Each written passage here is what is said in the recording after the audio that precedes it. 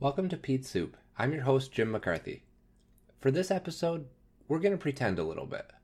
You have 3 patients on your schedule for the day, and appropriately enough for this time of year, all of them have a sore throat. What you have to do is figure out who needs something more than just rest and Tylenol, which is really why we spent all that money on medical school. We already covered ear infections and pneumonia in previous episodes, so you get a little bit of a head start by knowing neither one of those is the diagnosis here. But there are still a lot of possibilities on the table. Our first patient is a 6-year-old girl who's been feeling sick for about 4 days with fevers and a runny nose to go along with her sore throat. It hasn't been anything too terrible. She's taking plenty of fluids and her fevers actually seem to be getting better, but she's still coughing and pretty miserable, and a lot of the kids in her class have been missing school lately. On your exam, her lungs are clear, but her throat is red, she has some enlarged cervical lymph nodes, and clear rhinorrhea. So this one is probably just a cold. Generalized sick symptoms like nasal congestion, runny nose, sore throat, and cough, plus or minus fevers that get better after the first few days, almost always are. The typical viral upper respiratory infection has nasal symptoms, cough, or both, and either of those can cause a sore throat from either postnasal drainage or irritation from coughing. Plus, the virus itself can cause some inflammation. If fevers are present, they usually happen early in the course and get better as the nasal and respiratory symptoms increase. One other note, the specifics of the nasal drainage don't really mean anything. Parents tend to get worried about thick green snot, but in and of itself, it isn't really a sign of anything better or worse than clear runny drainage, and it's normal to go from one to the other and back again as the illness progresses. Kids get a lot of colds. Studies have shown that before age 6, they average 6 to 8 colds per year, and up to 1 a month during the peak season between September and April. And that's the average, which means that there are a lot of kids who get even more than that. Colds usually last anywhere from 5 to 14 days, and when a kid has a cold for 2 weeks out of every 4, it's easy to see how so many parents come in saying their little one has been sick for months on end. The reason kids, and really all of us, get so many colds is a combination of variety and a quirk in immunology. You actually develop pretty long-lasting immunity after an infection with rhinovirus, adenovirus, and enterovirus. The problem is there are so many different strains that there's always another one out there that you don't have any protection against. For the other major virus groups that cause colds, RSV, parainfluenza, and coronavirus, there aren't as many serotypes, but unfortunately, we don't develop such a durable immune response, and the same strains can get us again and again. Contact with other people is the biggest risk factor when it comes to getting respiratory viruses, whether it's work, school, or daycare. We have a tendency to think of daycare as this huge cesspool and a major risk factor for kids getting sick, but it's really not any different than going to school. A 2002 study by Thomas Ball and his group in the Archives of Pediatric and Adolescent Medicine surveyed families from birth through age 13 to track the influence of daycare on the number of colds kids had. They found that families of kids who went to daycare did report more frequent colds at 2 years old, but were actually sick less often between the ages of 6 and 11 before the two groups evened out at the end of the study. So yes, kids in daycare do get sick more often, but it's probably better to think of them as getting sick earlier and building up immunity. Once everyone starts school, the kids who stayed home as infants and toddlers catch up on the number of colds. Before we commit to saying this girl has a cold, it might be worth thinking about testing her for strep throat. Kids older than 3 with strep get fevers, headaches, nausea, vomiting, sore throat, enlarged cervical lymph nodes, tonsillar exudates, and petechiae on their palate, all of which sound a lot like symptoms you can get with a cold, and kids under 3 have even more generic symptoms. Even the symptoms that are a little bit more strep-specific, the exudates and petechiae, aren't all that helpful when you're trying to make a diagnosis. The CENTOR score, CENTOR, is a symptom-based scoring scale for diagnosing strep. You get 1 point each for being between 3 and 14 years old, having swollen or exudative tonsils, enlarged anterior cervical lymph nodes, fevers higher than 100.4, and for not having a cough. Unfortunately, study after study has shown that the center score isn't sensitive or specific enough to be very useful in making the call whether or not to test kids with suspected strep. So who do you test?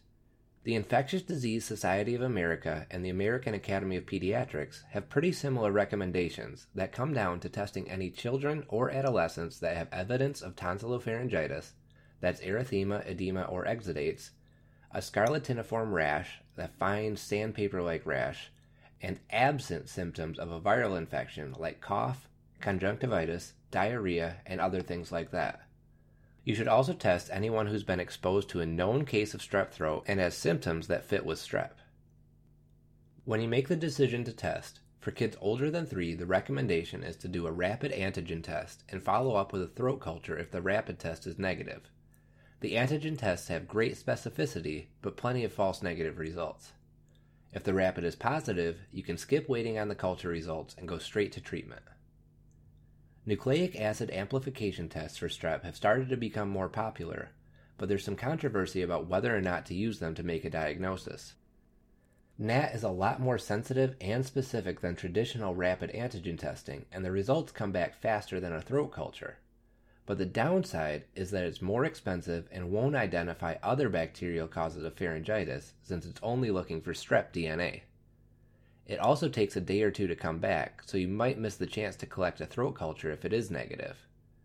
It's mainly that reason, the possibility of missing other pathogens, that rapid antigen and culture testing is still the official recommendation, although you're not necessarily wrong to use a NAT. However you end up testing, if the patient comes back positive, you should treat with a 10-day course of penicillin or amoxicillin. Getting back to our patient, the cough and runny nose make her seem more like a virus than strep, so we give some advice on symptom management and tell them to come back if things don't start getting better in the next week or so. After she heads home, the next sore throat comes in. This time, it's a 7-year-old boy who's been sick for 2 weeks, coughing all day and wiping his nose constantly. He hasn't had any fevers that they know of, but his symptoms haven't gotten any better and might actually be getting a little bit worse. His exam is nothing too exciting: thick but clear nasal discharge, some pharyngeal erythema, normal tympanic membranes, and clear lungs. Alright, this one sounds like just another cold, but it actually fits the criteria for acute bacterial sinusitis. There are some people that seem to use the terms sinus infection and cold almost interchangeably, which is a problem because one of them benefits from antibiotics while the other just needs time.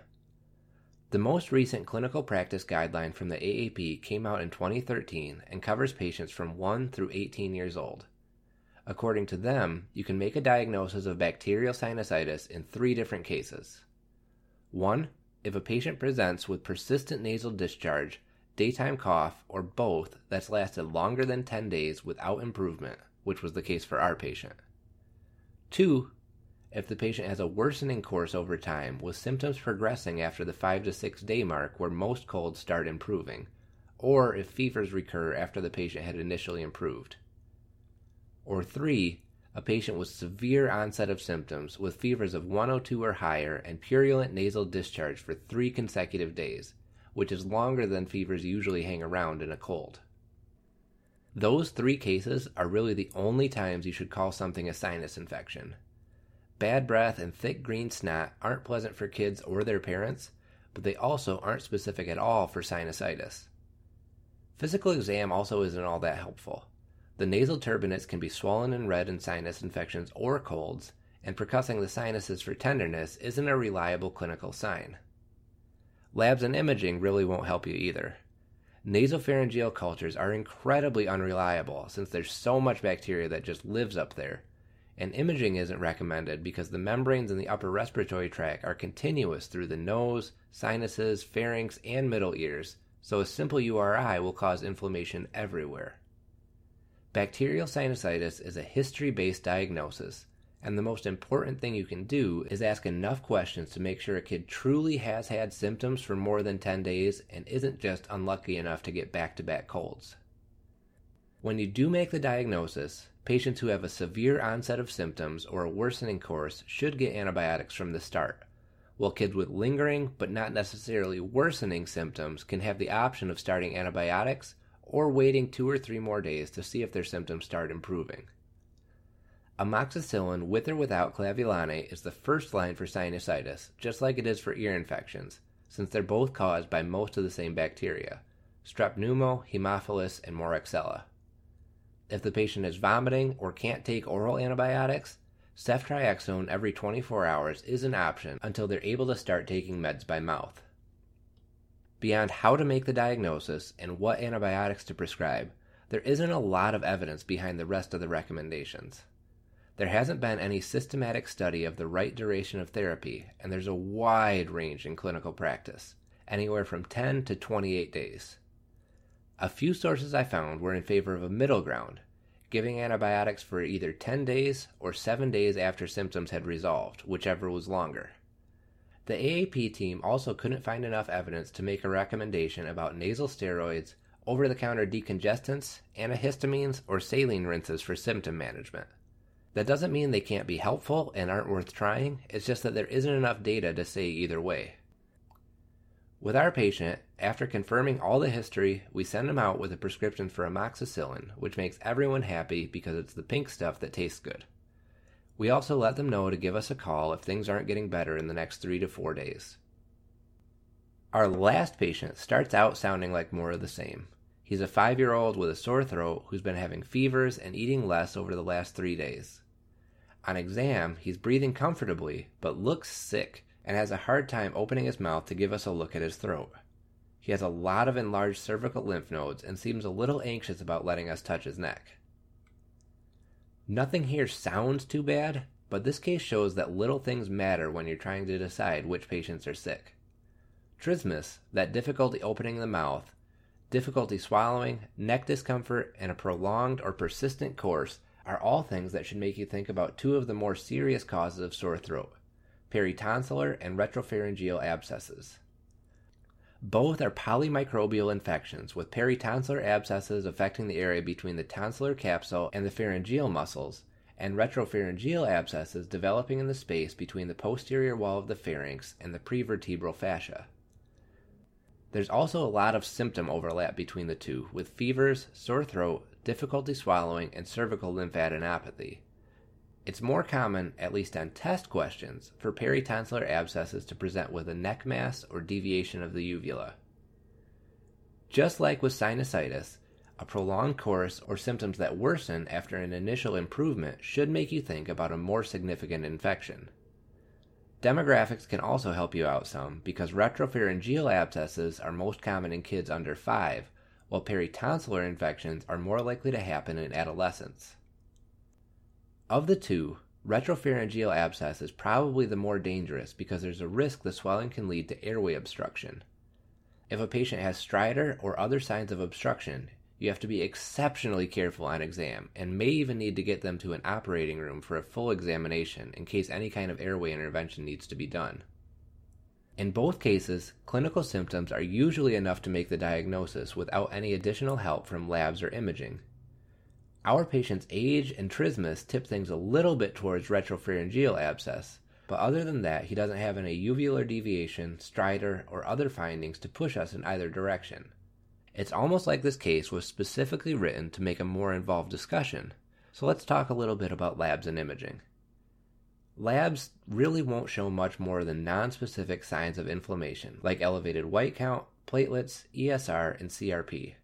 But throat and blood cultures do have the potential to be helpful for narrowing down your antibiotic coverage down the road.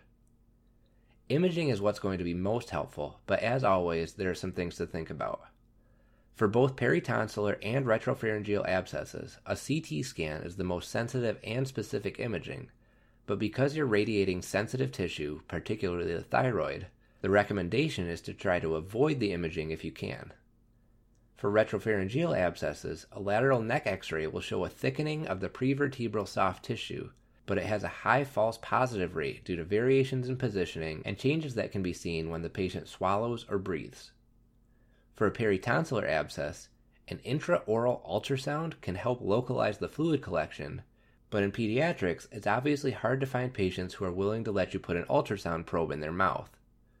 There are some decision-making tools out there to help identify patients who need a CT, but as a general rule, if you can't rule an abscess in or out, it's probably worth the risk. Getting the diagnosis right matters because it's going to affect your management plan. Both situations are likely to need some help from ENT, but there's a difference in when you call them. Peritonsillar abscesses are usually drained right away and can sometimes be done with just local anesthesia if the patient is cooperative enough. After the abscess is drained, you treat with 7 to 10 days of a cephalosporin, penicillin, or clindamycin while you wait for culture results.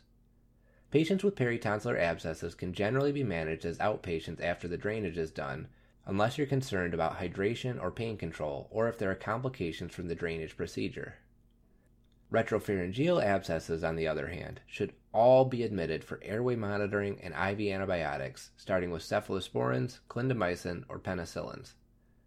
The general recommendation is to give up to 48 hours of antibiotic treatment before surgery because as many as 60% of cases will resolve without needing an operation. If the patient is showing signs of improvement at the 48-hour mark, you can keep treating with antibiotics and make the switch to an oral regimen to finish out a total of 14 days of therapy once the fevers have resolved and the patient is clinically stable. Because our patient was ill-appearing and we couldn't quite decide between peritonsillar and retropharyngeal abscess, we ended up sending him for a lateral neck film because we wanted to make sure his airway was okay. Sure enough, there was soft tissue swelling concerning for a retropharyngeal abscess, so he got admitted to the hospital to start on IV antibiotics. That's our episode on sore throats.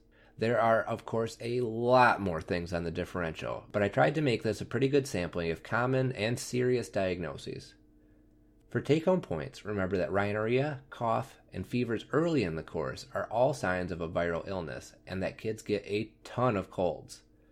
A more abrupt onset of symptoms, absence of a cough, and tonsillar exudates should make you think more about strep throat, while a prolonged course or symptoms that get worse after they start to get better are flags for bacterial sinusitis. Retropharyngeal and peritonsillar abscesses take a high index of suspicion, so be on the lookout for kids who look sicker, have trouble opening their mouth or moving their neck, and have a harder time swallowing than you'd expect from a typical sore throat. Thanks for listening. If you like this episode, give us a rating on Apple Podcasts or wherever else you found us. You can send any comments or suggestions for future episodes to PedsSoup, that's PEDSSOUP @gmail.com. We're going to take a little break for the holiday, but we'll be back in early February with more PedsSoup.